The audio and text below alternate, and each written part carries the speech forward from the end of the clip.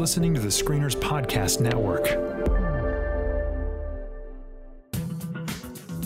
From the big screen to the small screen and everything in between, this is the Screeners Podcast, where all media is appreciated, but none is safe. Hello and welcome back to the Screeners Podcast. This is Daniel. And I'm Tyler. And we are back with a bonus episode for you tonight. We've got a review of 1917, which releases wide this weekend.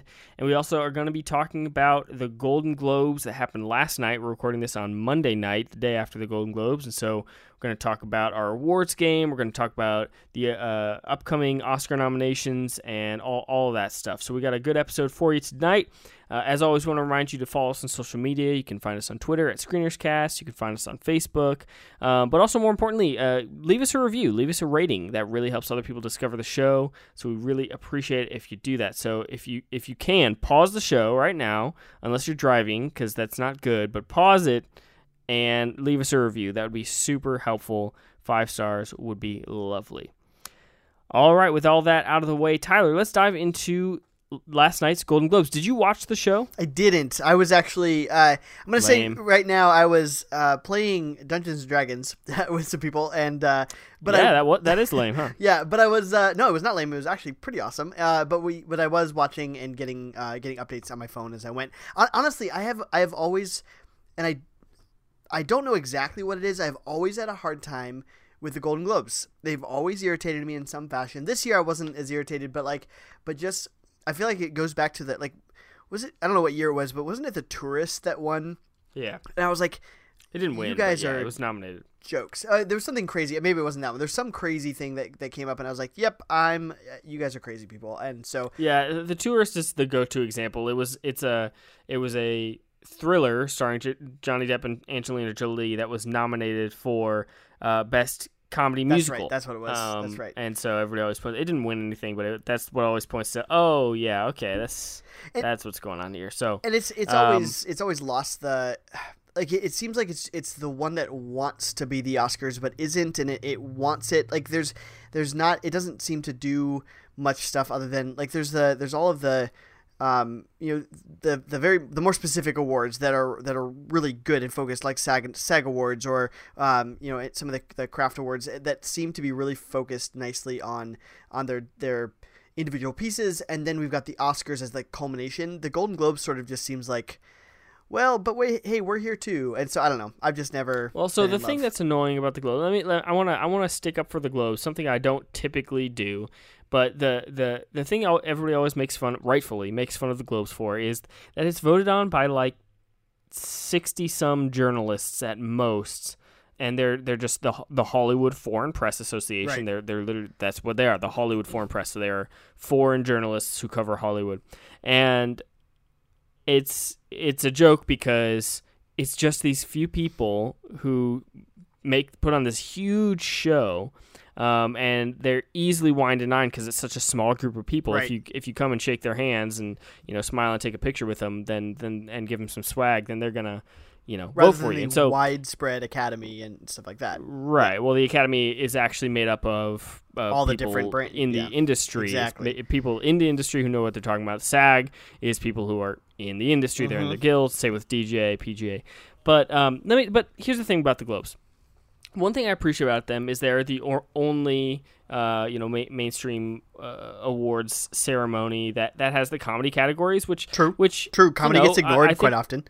Yes, we got some a Best Picture nomination for Knives Out, right? True. And Ana de Armas and Daniel Craig were nominated for awards last night, and so that's one of my favorites of the year. And so I'm glad to see it showing up in places. So yes, they're silly. I'm not going to try to defend them because I don't like the Globes either. I think it's silly, but it does move the awards conversation. That's true, and it gives indicators for where we're going and things like the Oscars. Yeah, just not moves as much as not as much as the more specific awards, but still, it's there. Yeah. So, anyways, which is why I kept up with it. I just didn't watch it. Yeah. Yes. So, so last night it was kind of widespread. I think I'll just kind of recap the winners. We had 1917, which won Best Film Drama. We had Once Upon a Time in Hollywood, which won Best Musical or Comedy. Joaquin Phoenix won Best Drama Actor. Renee Zellweger won Drama Actress. Taron Egerton won comedy actor or comedy musical actor. And Awkwafina won comedy musical actress, which is pretty excited phenomenal. about that. Yeah, that's great. And Brad Pitt won supporting actor, and Laura Dern won supporting actress. So there were obviously other awards in there. Were there any surprises for you? Were there any things that that just jumped out as some people are really saying 1917 was a shock win? Were there any surprises for you? I wouldn't say shock win. No, I was predicting The Irishman, so I got it wrong, but I wouldn't say shock. Me neither. I've seen multiple articles saying biggest surprise, and that's at the top, and I was like, I don't think it's a surprise. It wasn't my choice, but it wasn't a surprise. Yeah, I mean, maybe among among this year's Globes, you could consider it one of the biggest surprises, but out of a pretty unsurprising evening, I think. So yeah, and Sam Mendes also took Best Director, and obviously we're going to talk about that movie here in a minute. But yeah, I think it's a great showing for 1917. Right. I think that it really shows that there is some passion. Again, it's hard to use phrases like shows some passion because there is literally zero overlap between the Hollywood Foreign Press and the Voting Academy. Right. Zero. Right. Not one single person overlaps. But it just shows that some people reacted to the movie is really all it is. And Oscar voting is still open. I believe it closes tomorrow on Tuesday. So if anybody was holding their ballot for the last day or two, the winners of last night might have helped them sway. But it doesn't really move things too much. The only biggest genuine shock of the evening was Missing Link taking Best Animated Feature. Yeah, that was. Out of nowhere, defeating Toy Story 4 and Frozen 2. I mean, good for them. I think it's a great movie. Oh, it was a really good movie. We just watched that over Christmas. What do you think that was about? Why that one? Is it just a Disney love is going down, or what do you think? I don't know. I mean, again, it's a small group of people voting on this one, so it could be anything. I know Laika was pretty solid in sending out swag and stuff. I know I received a holiday card from them that was kind of cool. Oh, that's cool. And so I think they maybe they were just good with swag, and maybe it's also just getting they've awarded Toy Story already, they've awarded Frozen already, so. Why not? And they've even awarded How to Train Your Dragon already, so why not Missing Link? One of the original ones in the bunch. So I think maybe that's I don't know. Maybe it's vote splitting. Maybe some people voted for Toy Story, some voted for Frozen, and then somehow Missing Link came in there. Yeah, I don't know, but I really. That's not exactly how vote splitting works. So I don't know. It's strange. It's very strange. And in the 13 years that this category has existed, the Globes have only failed to match up with Oscar 3 times. So 3 times in 13 years has it not predicted the Oscar. So I don't know. I still can't imagine Missing Link winning the Oscar. No, I mean, it'd be cool. I was not passionate about. I didn't see Frozen 2. I was not passionate about Lion King. I can't imagine. And Toy Story 4 I also didn't see yet, but the love for it is out there. I can't imagine that Missing Link beats out Toy Story. Toy Story 4. But maybe not. What do you think also? The one that did surprise me now that I'm thinking about it was that The Irishman won nothing. Yeah, so like I said, I predicted it for film drama, but really I wasn't. De Niro wasn't even nominated, right? No, he was not, and he actually had been he missed here, he missed SAG, so it's kind of weird that he's missed out on a few of these big nominations. But I think it's just a matter of tough competition. Really, I think 1917. It makes sense for that to be a director kind of win. Totally. I still thought picture would go to The Irishman, but it's but weirdly The Irishman has sort of faded in my recollection of it. It's one of those. I feel the same way. Yeah, and I don't think it's anything against the movie. I hated it or something because we both watched it together. We saw a really good screening of it, an evening screening in LA, and I definitely enjoyed it. We walked away talking about some pretty great performances. Joe Pesci for me was actually higher in my estimation than De Niro.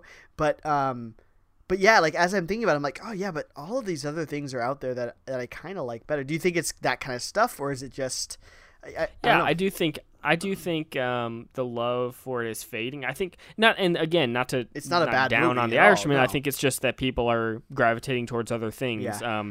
Scorsese's already won Best Picture and all that stuff, and so I just think it's. I think it's going to be probably the nomination leader, or at least it's going to be vying for that for Once Upon a Time in Hollywood. Yeah. But I think, I'm not predicting it to win Best Picture. I don't think so. Now, I do think what I am predicting, I've been predicting this for a little while now, and it's just kind of last night solidified it, is I am predicting Once Upon a Time in Hollywood to win Best Picture. Yeah, I am too. I've been saying that since the summer. I'm pretty sure it will. Yeah. I hope it will. Frankly, just the story of Tarantino, it's he wants it. It's something that it's almost like it's his time. It's right. there. Yeah. I hope it will be. Yeah, and obviously he's a 2-time Oscar winner already, Sure. He's never won Best Picture, he's never won Best Director. I'm not sure that he's going to win only Best won Director. for screenplay, correct? Screenplay twice, yeah. Which is great, but he wants those two. He wants those top two. Exactly. Yeah. So I think it's really likely. I think it's a movie that I expected there to be backlash just against Tarantino, just because he's a divisive guy. There wasn't. No. People love this movie. He kind of The industry loves rehabilitated this his movie. image though over the last few years. It almost all seems, again, this that story of Tarantino. I love Tarantino. I did a large retrospective. I watched and rewatched all of his movies this summer, and just kind of thinking about his whole journey as a director, and it just feels like it's his time, and like I will genuinely be bummed if he doesn't win. Like weirdly bummed for him, because I think he did it with this one. This is his most mature movie. It's a great movie.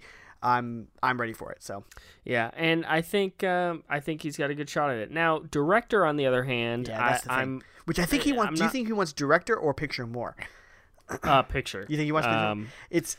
It's knowing it's Tarantino. Yeah, it's the what do people think about more, the people who win Best Director or the movies that won Best Picture? So he wants to go down like that, and I think he knows that. He's somebody. What I love about Tarantino is that he's somebody who gets the idea of directors. Yeah.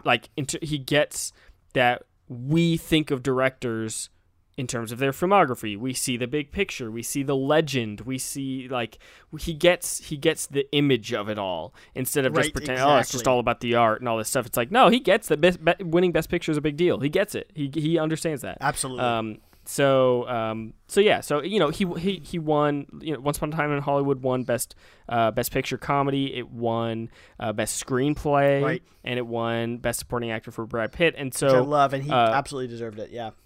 Well, yeah, I think he did. I love his performance. His performance is great. The weird thing about it, I tweeted this last night. I feel like Brad Pitt is unlike anybody else I can point to in recent history, coasting to a win just on his cool. Which I mean, which is a weird field for it this year too, because Hanks transformed himself. Hopkins was just so charismatic in The Two Popes, and he was electric in The Two Popes. Pacino is Pacino. I've never been his biggest fan. Pesci. I really, if it was gonna go to somebody not Brad Pitt, I wanted to go to Pesci, because I loved Joe Pesci in The Irishman. That's the one I haven't been able to stop talking about. But Pitt, that's the thing. Yeah. Like Brad Pitt, if you look at his performance, which again, I'm not trying to say anything bad about the performance. It's just unusual, right, that all the typical things you point to as an Oscar-winning performance: crying scenes, shouting scenes. Leonardo DiCaprio did all showy of them, showy things. The whole point of his character is that he's not showy. He doesn't do anything. But I kind of like that. So I guess that is your point. He's just cool. That's true. Yeah, I mean, that's it.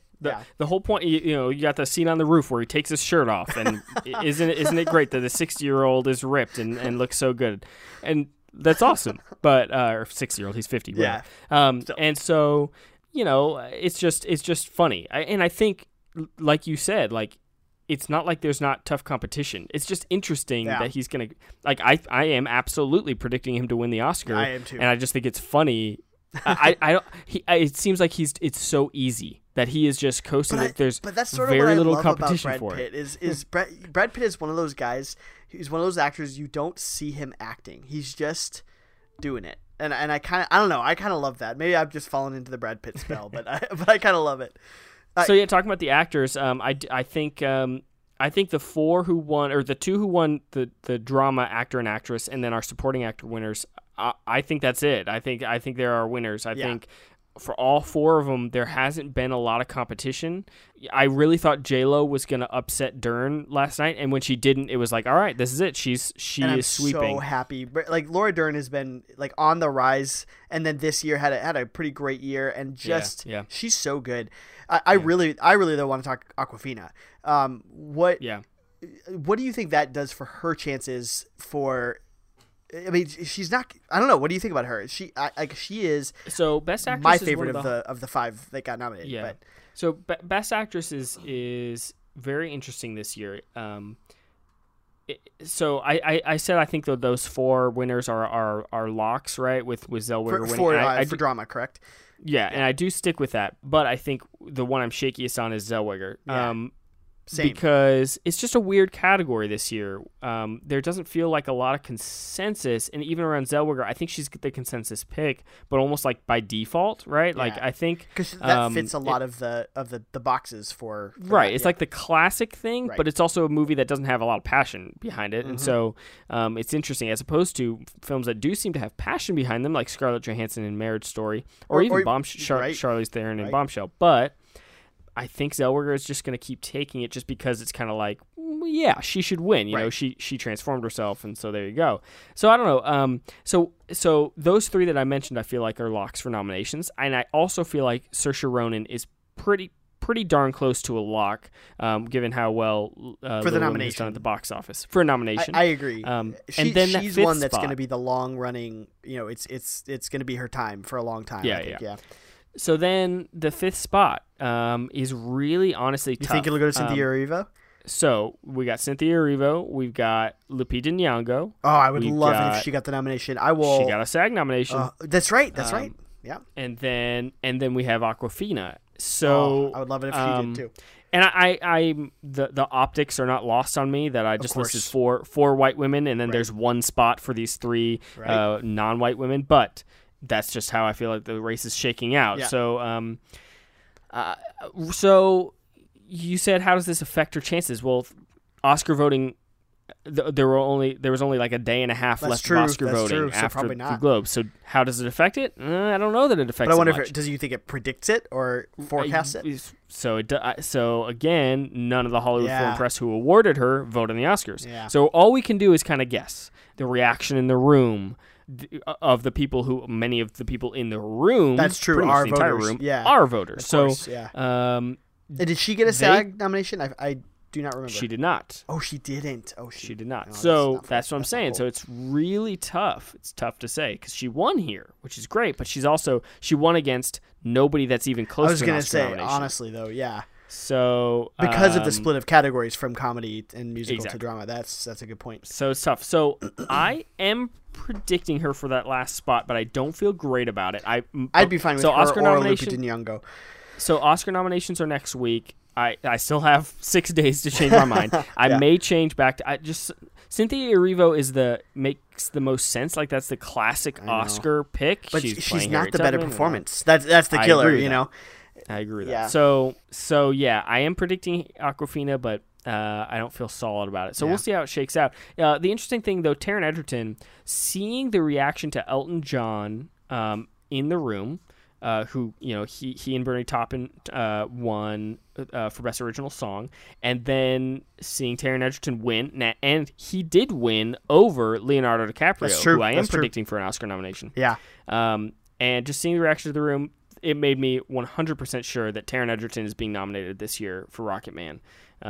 So I did officially put him in the mix. And I think Bernie and Elton have a good chance of winning Best Original Song at the Oscars. So we'll kind of see how that shakes out. So those are kind of the nominations. Let me update us on our awards game. Absolutely. So if you remember last time, April was in 4th place, Chad was in 3rd, I was in 2nd place, and Tyler was in 1st. All right, and so with our updates, you know, the Irishman didn't get any points based on wins. So that was, I think all of us had done The Irishman, April right? did not. Oh, she but, did. But Okay. yeah, Yumi and Chad did have The Irishman, but so the point total for that did not change. It did. All of us have Marriage Story and Once Upon a Time in Hollywood, and obviously Hollywood really jumped Yep, up in it points did. because it had some big wins there. And then I'm the only one who had 1917. And Oh, because that was just my dark horse. Oh, yep. dang. And so we're gonna do dark horses at the end of the competition because that's just awarding 3 points if they win anywhere at all. Oh, that's where it is. So I'm just Okay. gonna do that at the very end. Gotcha. So some of Shoot. the point totals will have already changed from that, but we're gonna do that at the very end. So I am the only one who had both Best Picture winners from last Dang. night in the mix, and so I did. Did you take pull the ahead? lead. So Oh, this I is pulled ahead. killer. So I have 179 points.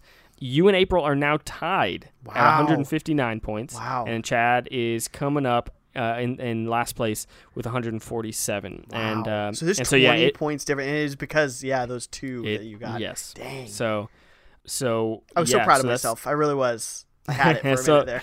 So that's where we're at. But again, the nominations are going to change a lot of things That's true, because that's true. I still have a goose egg for Waves, That and so Waves, I will yeah. have, and I don't anticipate it gets a single nomination. So You don't it's going think to stay even that Sterling way. K. Brown gets a nomination? Nothing. No? Nothing. It's Okay. going to get 0. And so, all of your movies are going to receive nominations. That's true. And same for everybody else. At least is going to receive at least one nomination. So we'll kind of see how it shakes out. Waves is definitely going to hurt me, but for now, I'm You're riding I'm high. taking the lead. Yeah. So I'm going to enjoy it while it lasts.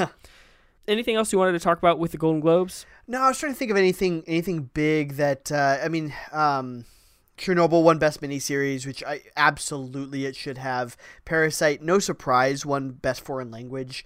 And Bong Joon-ho had one of the best quotes of the night. Oh, yeah? He said, "Once you get over the 1-inch tall barrier of subtitles, you'll be introduced to so many more amazing films." Right? Absolutely. And so that was a great moment. One of the more memorable quotes of the night. One thing we didn't mention is Tom Hanks receiving he received the Cecil B. DeMille Award. That is one that I saw. Oh, He gave an all-timer so of a good. speech. I'm actually even with thinking the about cold. showing it in class almost. Just It was so good. how to kind of conduct yourself so well, and it just is great. I loved it. So that was wonderful. And again, I know it doesn't really affect the voting per se, but it did make me feel very confident in. I was already predicting him to be nominated for Best Right. Supporting Actor, but it just made me feel all the more confident that he will. He's been snubbed many times in recent years, and so Oh, man. I think he'll receive his first nomination since Castaway in 2000. That is So, insanity yeah, that it's been pretty that is. long. pretty Wow. is crazy. Yeah. No, but that's All I right, think that's pretty much it for me. Yeah. Yeah, I think we have. No one was. We covered didn't this. mention this, but no one was surprised by Joaquin Phoenix for Joker, right? Like, I mean, some people are. You'd be surprised. Okay. I am not. I don't know why people are surprised. I've been since the film came out. I have been predicting Same. that he will sweep the entire season. Not just win at the end of it all, but actually win everything. Oh, yeah. He's gonna win. He Well, won and- Globe. He's gonna win SAG. He's gonna win Critics' Choice. He's gonna win the Oscar. So don't be surprised at this point. And Tyler and I are on record. We're not the biggest Joker fans, Yeah. but his performance is amazing. yeah. Forget content of the movie. He knocked it. Knocked it out of the park is like a light way of saying what happened. It was great. And even introducing the film, Cate Blanchett, as she was introducing they introduced all the nominated films. So she said, she said something about his masterful performance. Even she was like praising his performance While introducing it. Yeah. Yeah. So it's just he's gonna win. It's very Absolutely. clear. And the film won. The film won Best Original Score, which is kind of a surprise. Which is not my. upset I love Thomas Newman. scores, but it's not my favorite score. It's certainly a different form, and like the same woman, Hildur Guntensdottir, I think is her name. I keep forgetting her name. Is the same one who scored Chernobyl, which Right. which is a great score too. But she's got a very different approach to scoring. So And she is only the second woman to win in the category, and the first one to win it solo. So good for her. That's pretty cool. absolutely. And I believe the first Icelandic person to win that as would well. make sense. Yeah. So so good for her. All right, I've said it like 3 times already now, but for real, that's Yeah, all we're we're gonna good. do with the Globes. Again, I'm gonna update everybody for those of you who participated in the awards game with us. We're gonna update all of that at the end of award season. We're going to kind of let you guys know who came out on top on that. So keep listening to us as we wrap up award season. All right, we're going to talk about one of these big awards contenders. It's releasing wide this upcoming weekend. It just triumphed at the Golden Globes, and that is 1917. You have a brother in the 2nd Battalion. Yes, sir. They're walking into a trap. Your orders are to deliver a message calling off tomorrow morning's attack. If you fail, it will be a massacre. Let's talk about this for a minute. Why? We've got orders to cross here. That is the German front line. If we're not clever about this, no one will get to your brother. I will.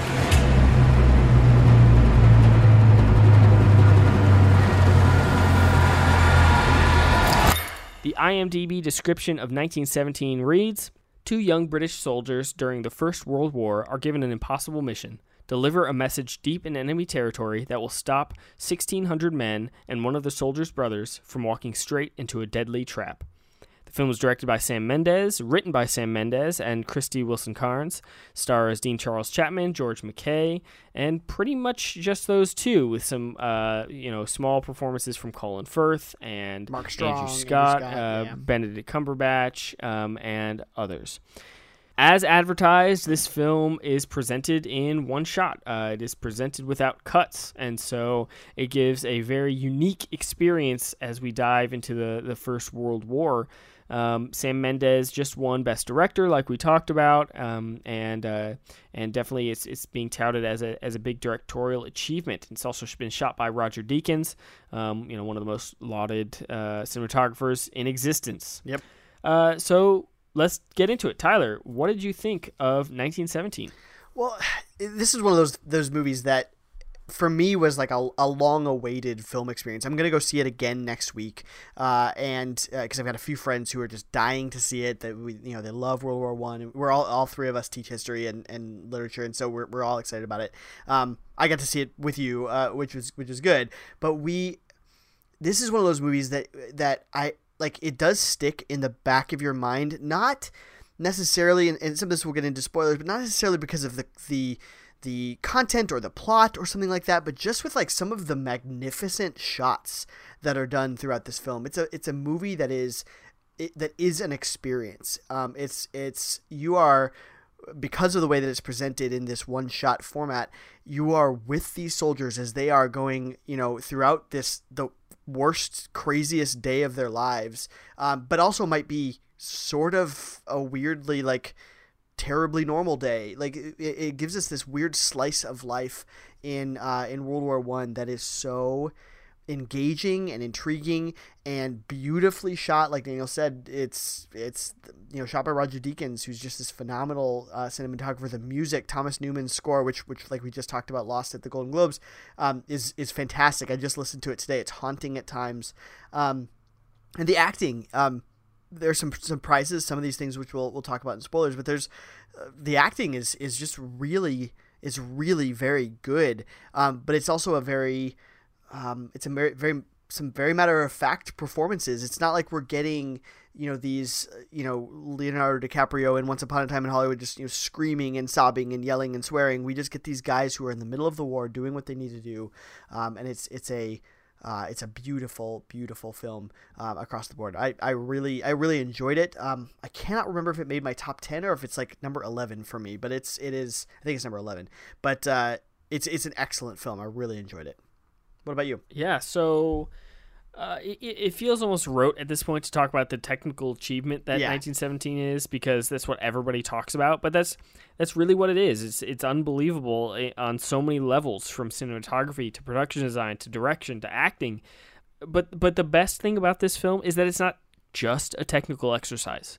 They use this idea of an unbroken shot to immerse us into this terrifying mission in a really unique way. It's unrelenting because of the way that it's presented, and often, like I said, terrifying. And so Mendez's direction allows us to, even on a very, very, very micro level, experience what these young men might have experienced in this situation. And so, I mean, just the technical side of things is really easy to praise. The production design is all-time level stuff. You can see for like a mile out or more. They walk through hundreds or thousands of feet of trenches without cuts. And because they walk through them, they're actually walking through them, climbing over them. Right. This isn't just CG. It's right. so good. It's all really there. And this is some of Roger Deakins' best work. And that's saying something. It's stunning to look at, and especially the sequences later in the day, at night. And the performances from George McKay and Dean Charles Chapman are excellent, and they have a tough job with it without easily being able to leave the screen. And obviously, we know they're not trying to hide. This wasn't actually shot in one take, but it's presented that way. So all of this adds up to a movie that really needs to be experienced. It's gripping and thrilling, essentially from beginning to end. You almost feel a weight on you throughout the film because it's just this ticking clock of they have to accomplish this now or else thousands or 1,600 men are going to die. So it is emotional, it is weighty, and you feel every impact. And for that, it is a phenomenal piece of work. It is one of the best directed films. Actually, I would say it is the best directed film of 2019. So I loved it. It is one of the best films of the year, hands down. So yeah, we're definitely going to talk about spoilers here in a little bit, just so we can talk a little bit more openly. There's not a whole ton to spoil here, because this isn't, like I said, a plot-heavy film. They're just some moments to be addressed. Yeah. So we will get into the spoilers, but is there anything else you wanted to kind of talk about that isn't spoiler-filled? It's one of those films that again, without talking plot information or anything like that, it's so on one hand is kind of like, it's kind of unassuming in the way that we talk about like the acting. So like both George McKay and Dean Charles Chapman, but I'd say George McKay especially, he doesn't seem like I am in a period piece and I am the lead and I am pushing it forward. It just feels like he is just doing his job. He is a soldier. You never feel, and maybe it's because he's not as familiar of a face, but you don't feel as though I don't know if I'm even describing it right. You don't feel like he's the lead of a movie. You just feel like he is this kid in a war doing his job. And I think that actually speaks to his exceptional performance. This isn't a guy who is over the top and all this stuff. He's just head down doing his job. And I think he's getting, I don't know if ignored is the right reason for that. It's a good field of actors this year, but he's not getting the accolades I feel like he might need to, but he's doing a good job. Yeah, no doubt.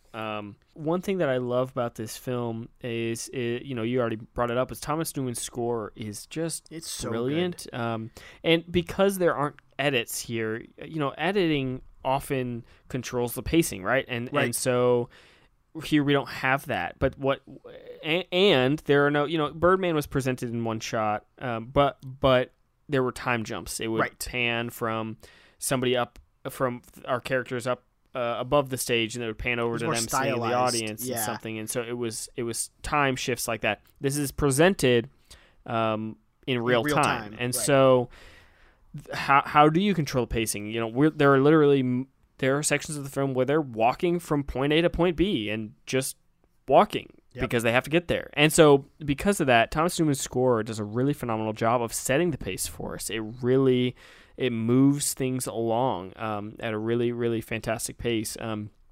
It brings things up, it brings things down. And it's just really remarkable. It's a very visceral film in every sense of the word. I mean, there are times where it's so gripping. There's a scene where they're in an underground trench and you just feel like something bad is about to happen. I don't know when, I don't know how, but something bad is about to happen. And it's all just from score and their performances. It's because it's not even the editing. So it's just really, really well put together on so many levels. Nope, I absolutely agree. And even with the, like we mentioned a bunch of the cameos, Colin Firth, Benedict Cumberbatch, Andrew Scott, Mark Strong, it didn't. The only one that kind of felt like a cameo was Benedict Cumberbatch, and I don't know why. It's just I think he always feels like a cameo, or he's making a statement by being there. But everybody else, like, it felt they were in it. Andrew Scott just felt like he was one of the boys kind of doing his thing, and he's a guy who can sometimes take you out of a film. But I think that the ensemble, even though this does focus on our leads, the ensemble does such a good job here. But really, we haven't talked enough, I think, about Sam Mendes too. Like, to conceive of this movie, to conceive of how am I going to put this together and plan it, and in collaboration with Deakins, how they even conceived of the way to put together every single piece of this and weave it together so it looked seamless is just beyond me. And I agree with you. I think it is the best directed film of the year, despite the fact that my love for, like, Once Upon a Time in Hollywood, this one showed the skill of that entire conception of a project. Yeah, and it's definitely fair. I said at the beginning, this isn't merely a technical achievement, and I stand to that. It's not only that. No, it's a good movie by itself. It is, but it is a film that is the thing that you leave thinking about, is how did they do that? Yep. How did they achieve this? It's unbelievable how they achieved it, more than thinking about the impact of the story on the characters. And it's a good story. Like, that's it is a good thing. story, it's a good story. But that's what we leave with. Is what I'm trying to say. Is it's just we leave with the awe of the filmmaking more than anything. But it's still an experience. It is an absolute experience to see it, and I think it's absolutely worthwhile. And so. So there are definitely some things. There's one thing that happens in this film that makes no sense to me, and so I'll bring that up in spoilers, and then we can kind of talk about how the film all wraps up. But so if you're ready to jump into spoilers, we can do that now. Let's do it. But before we do that, we're of course going to give our absolutely. recommendations. I think it's clear what we're both going to say. But Tyler, should you see this in the theater? Should you rent it? Should you stream it on a platform you already subscribe to, or should you skip it altogether? Like I said, I'm about to go see it, next week in the theater as well. Like, I think this is a theater worthy film. This is a film that, full disclosure, we watched it on a screener that you had brought. You're a member of the Nevada Film Critics Society. We talked about watching that over Christmas break. So I actually haven't seen it in the theater. And I think you were right. You actually warned me about this before we watched it. I think I missed a part of the theater going experience with this, or the movie experience. So I'm going to see it again next week in the theater. I'm absolutely excited about seeing it in the theater. I did it the other way around, and I think you should see it in the theater if you can. Yeah. So the first time I saw this film was in Dolby Cinema. So I kind of saw it in the best way to see it, and it was absolutely worth it because you feel everything, and this is a film where you need that. So you need to see it. If you're interested in this film at all, you need to see it in theaters. Do not wait to see this at home, because it is a different experience. I've seen it once in theaters and once at home, and it definitely is a different experience. And not that I didn't like it any less at home, but you definitely miss an aspect of it because you're not as immersed in it when you're seeing it at home, or at least I wasn't. So definitely, I recommend you see it in theaters. All right, with that, we're going to dive into spoilers for 1917. The first rule of Fight Club is you do not talk about Fight Club. Well, you look nervous. Is it the scars? You want to know how I got them? In the dream, I knew that he was going on ahead. He's fixing to make a fire somewhere out there in all that dark and all that cold. And I knew that whenever I got there, he'd be there. And then I woke up. So, Tyler, let me kick things off with the one plot what was point. the thing that bugged you? Yeah, so one thing that I love about this film is how realistic it all feels. We've talked about that this whole time. It really feels like two guys going from point A to point B, and even in the boring bits, sometimes they're just walking. And so it all feels very real and very grounded. There's one plot point that just didn't make any sense to me. So we're in spoiler section. So Dean Charles Chapman, his character dies. Which I gotta say, maybe it's just because I didn't watch trailers, and so I had no clue what's gonna happen. By the way, I loved that. I love when I just don't see it coming. Yeah, I kind of I knew one of them was going to die. Or I didn't actually know. I guessed that one of them was going to die just because there's no way they would both make it out of this alive. For sure. And so, but the way it's done is great. So that's not what I'm nitpicking about. The way that whole scene plays so out cool. is great. It's really good, really emotional, and maybe we'll talk about that a little bit more. But immediately after he dies, and I mean within moments. Yes. George McKay's character is holding him in his arms, and he dies. And then. And they've been alone, right? They've been alone this whole time. Nobody's around. They're at this farmhouse. That's where a plane crashes and the German kills him. And so they're all alone. And he's cradling him. He doesn't know what to do. He's bleeding out, and he dies. And then moments later, 2 English soldiers come around from the corner of the house and say, "Hey, what's going on?" Absolutely. And then they help him move the body. And then they kind of pull themselves. George McKay kind of pulls himself together, and then they walk around the other side of the house, and there's literally an entire battalion with trucks and stuff. There's there's multiple. There's 4 or 5 trucks and hundreds of men, literally hundreds of men, right there. And I was like, "What? There was a plane crash 3 minutes ago. No one ran over. No one. What happened here?" And so that was the only thing that actually made no sense. When it happened in the theater, I went, "What?" Because it just didn't make any physical space and time sense. I agree. They would have seen the whole entire dogfight. They would have seen the plane go down. I mean, I guess you can question whether or not they'd run over to a downed German plane, but I feel like they would. Right. So, and then you hear, after the plane goes down, you hear the guys screaming and shouting as they fight, and as the guy stabs Dean Charles Chapman. And so these people had to have been, I mean, I'm trying to give it as much benefit of the doubt. I mean, they had to be very, very close, within earshot of that entire situation. So again, because it's very strange. It's hundreds of men and vehicles and things like that. It's not like they just pulled up. They saw it and decided to veer off the road and were like, "Oh, let's check this out." It's that's the path they were taking. Exactly. It was the whole road. Yeah. So I'm really not trying to nitpick, because I really love the movie a lot. But it was just, that was a very, very strange moment in the film. So you felt that way? I felt that way. I didn't care at the moment. It was one of those that afterwards I thought about it. It didn't take me out of it, because I loved. I really. Again, like I said, maybe it's just because I was surprised. I loved the shock of Blake, right? Is his name, of getting shot? Yeah, Dean Charles Chapman's character Blake gets shot by this downed pilot who they've pulled out and are sort of helping.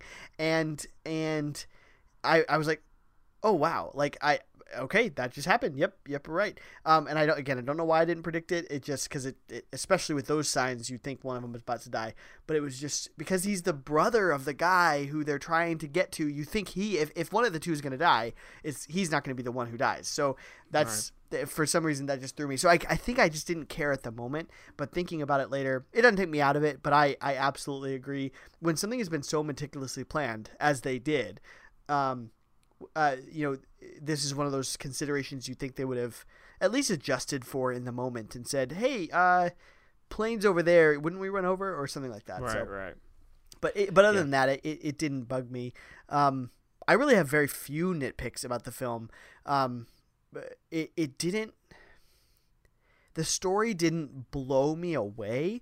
Emotionally, I wasn't blown away.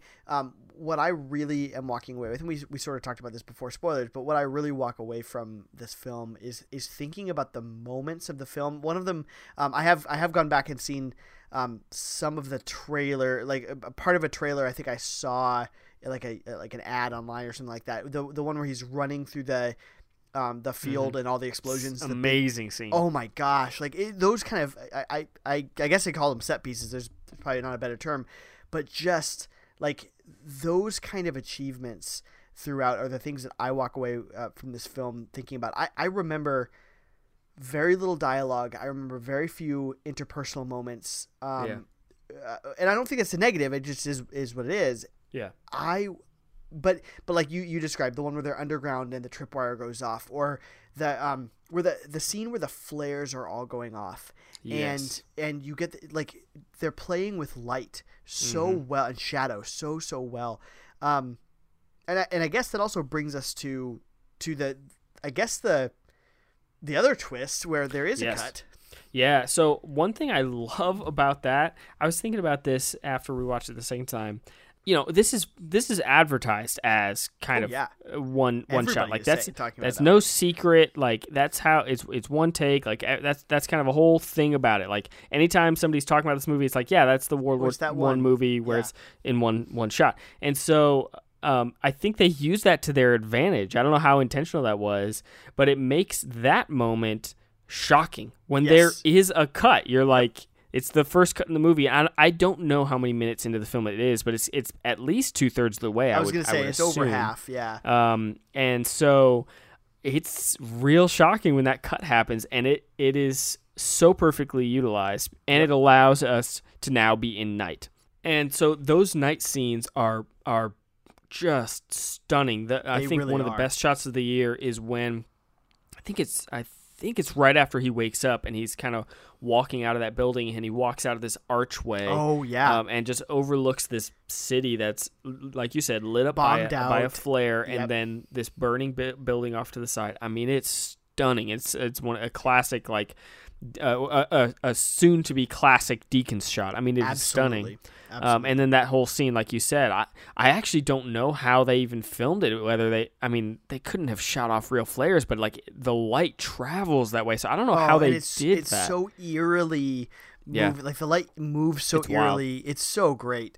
It's creepy but not in a horror movie way, just in like an unsettling way. Yeah, it puts us with him in. I just woke up, and what the heck am I looking at? What's going on? Because actually, at first, you're like, why is the, like, I know I get it's night. Why is the light so weird? Oh, it's a flare, and these flares are going. It's so cool. It's really, really great. And so the light's also, it's super bright. Yep. But it's moving because it's a flare. So it's just brilliant. It's amazing. So yeah, and but it's not just, wow, look how they did that. It is unsettling. It is unsettling. Really, it's put together very, very well, and so you're with him as he's just like sprinting through this air. It's just, man, it's just so visceral. I keep using the same adjectives over and over again, but that's just what it is. It is, though. It is, and even just the disorienting nature, and some of it I compare almost to a video game, which works in one shot format. I mean, generally with at least your scenes, you're in it, you're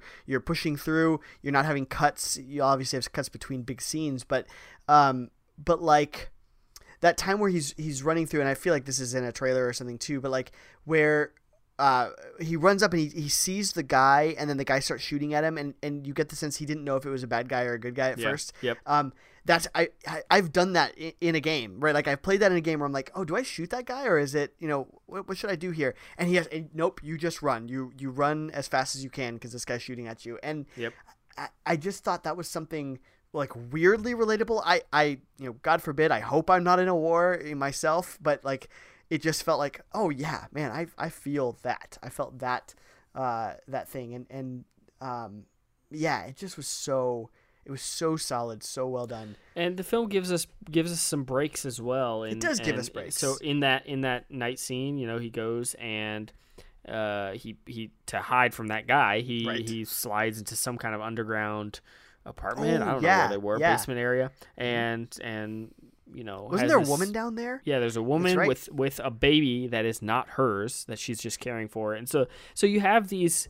You do have these small personal moments that, and I agree with you.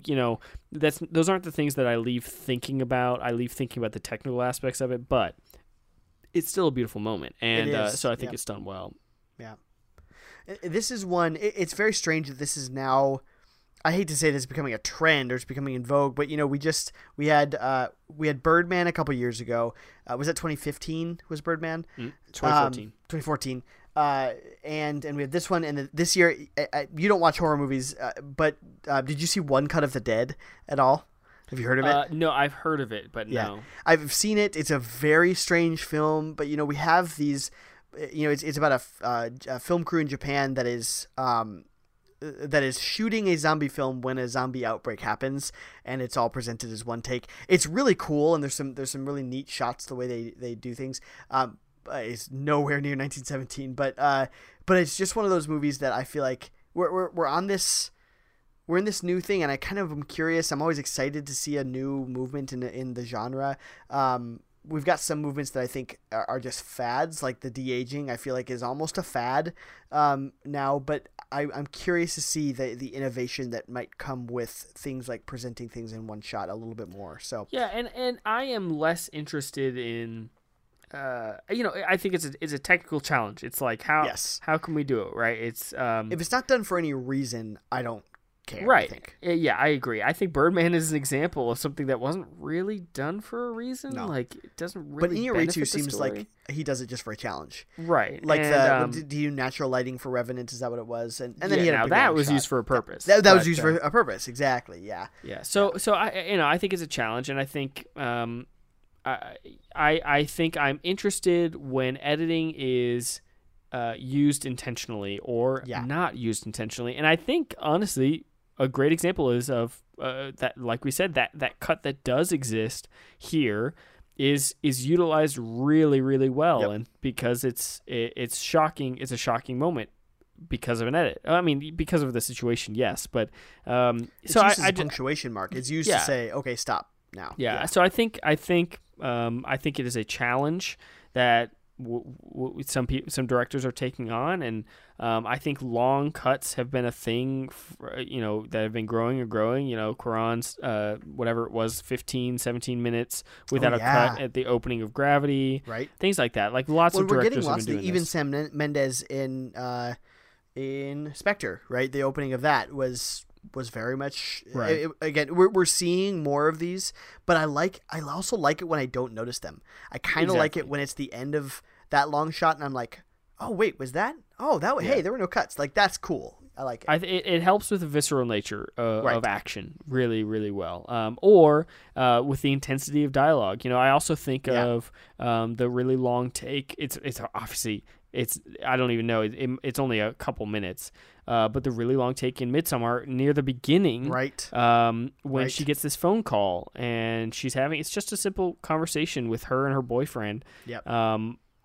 But you see, it's just on Florence Pugh's face for a long period of time, and you see her run the gamut of emotions. Yep. And that would have been lost if you had any cuts at all, or cut to his side of the conversation, or anything like that. And so. Things like that. That is what I'm interested in, is when it brings us into the visceral moment. And 1917 does that so well, unlike any other war movie I've ever seen. Right. This is Saving Private Ryan level stuff. It really is. And so yeah, it's definitely it's an unbelievable achievement, no doubt about it. Yep. All right, well, I think that wraps up our review of 1917. Let us know what you think. It's like we said, it's coming out wide this weekend, so we want to know what you think. Let us know if you liked it, if you didn't, if you connected to it emotionally, or if it was just more of a technical achievement. We want to know what you think.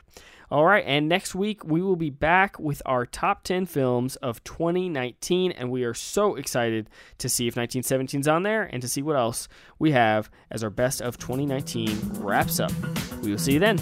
And that's a wrap. You've heard what the screeners had to say. Now you be the critic. Head over to screenerspodcast.com and let us know what you think. See you next time.